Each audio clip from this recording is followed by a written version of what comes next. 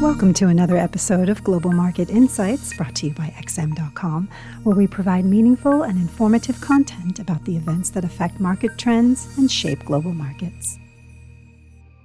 It's Thursday, the 26th of August, 2021, and you're listening to the Daily Market Comment podcast by Rafi Boyadjian. I'm Maria Pachardis. Thanks for joining us at XM.com.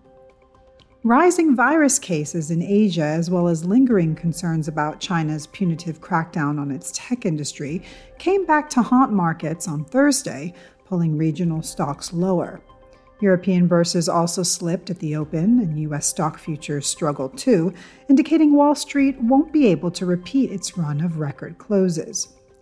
The S&P 500 posted its second straight day of an all-time high on Wednesday, and the Nasdaq indices their third.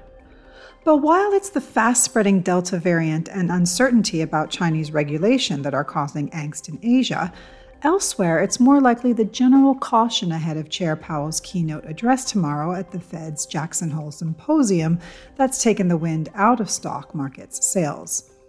There have been a lot of mixed messages lately, not only on the policy front from the Fed, but also about how severe the economic impact will be from the worsening Delta outbreak around the world.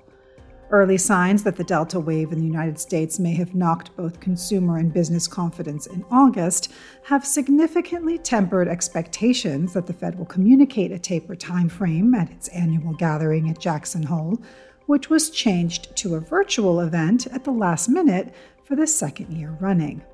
Powell is due to speak tomorrow, but it's unlikely to satisfy investors seeking answers about when and how the Federal Reserve will unwind its massive monthly asset purchases.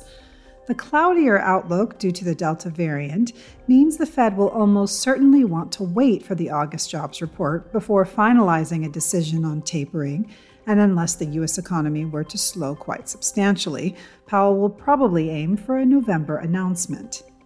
The problem is markets may have set their expectations too low about any surprises on Friday, but at the same time, traders are looking at Jackson Hole for some badly needed direction.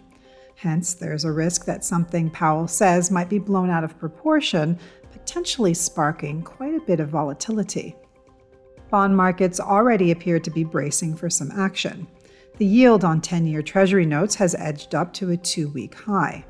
A series of Treasury auctions this week could be contributing to the rise in yields, as well as the improvement in risk sentiment, but some of the upward pressure could be down to speculation that the Fed will cite further progress towards its criteria for tapering on Friday.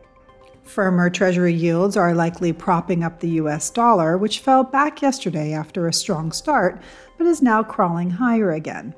The dollar index was last quoted up 0.15%, pressuring its peers. A mostly stronger Japanese yen suggests there are some risk-off trades at play that could also be aiding the greenback today. The Australian and New Zealand dollars were the worst performers as the two countries remain gripped by stringent lockdowns with virus cases still rising. The euro was down slightly at $1.1760 ahead of the publication of the ECB accounts of the July policy meeting at 11:30 GMT. The only other major release later today is the second estimate of U.S. GDP for the second quarter. Thanks for listening. This was today's Daily Market Comment here at XM.com. Thank you for listening to another episode of Global Market Insights brought to you by XM.com. For more in-depth technical and fundamental analysis, be sure to visit www.xm.com/research.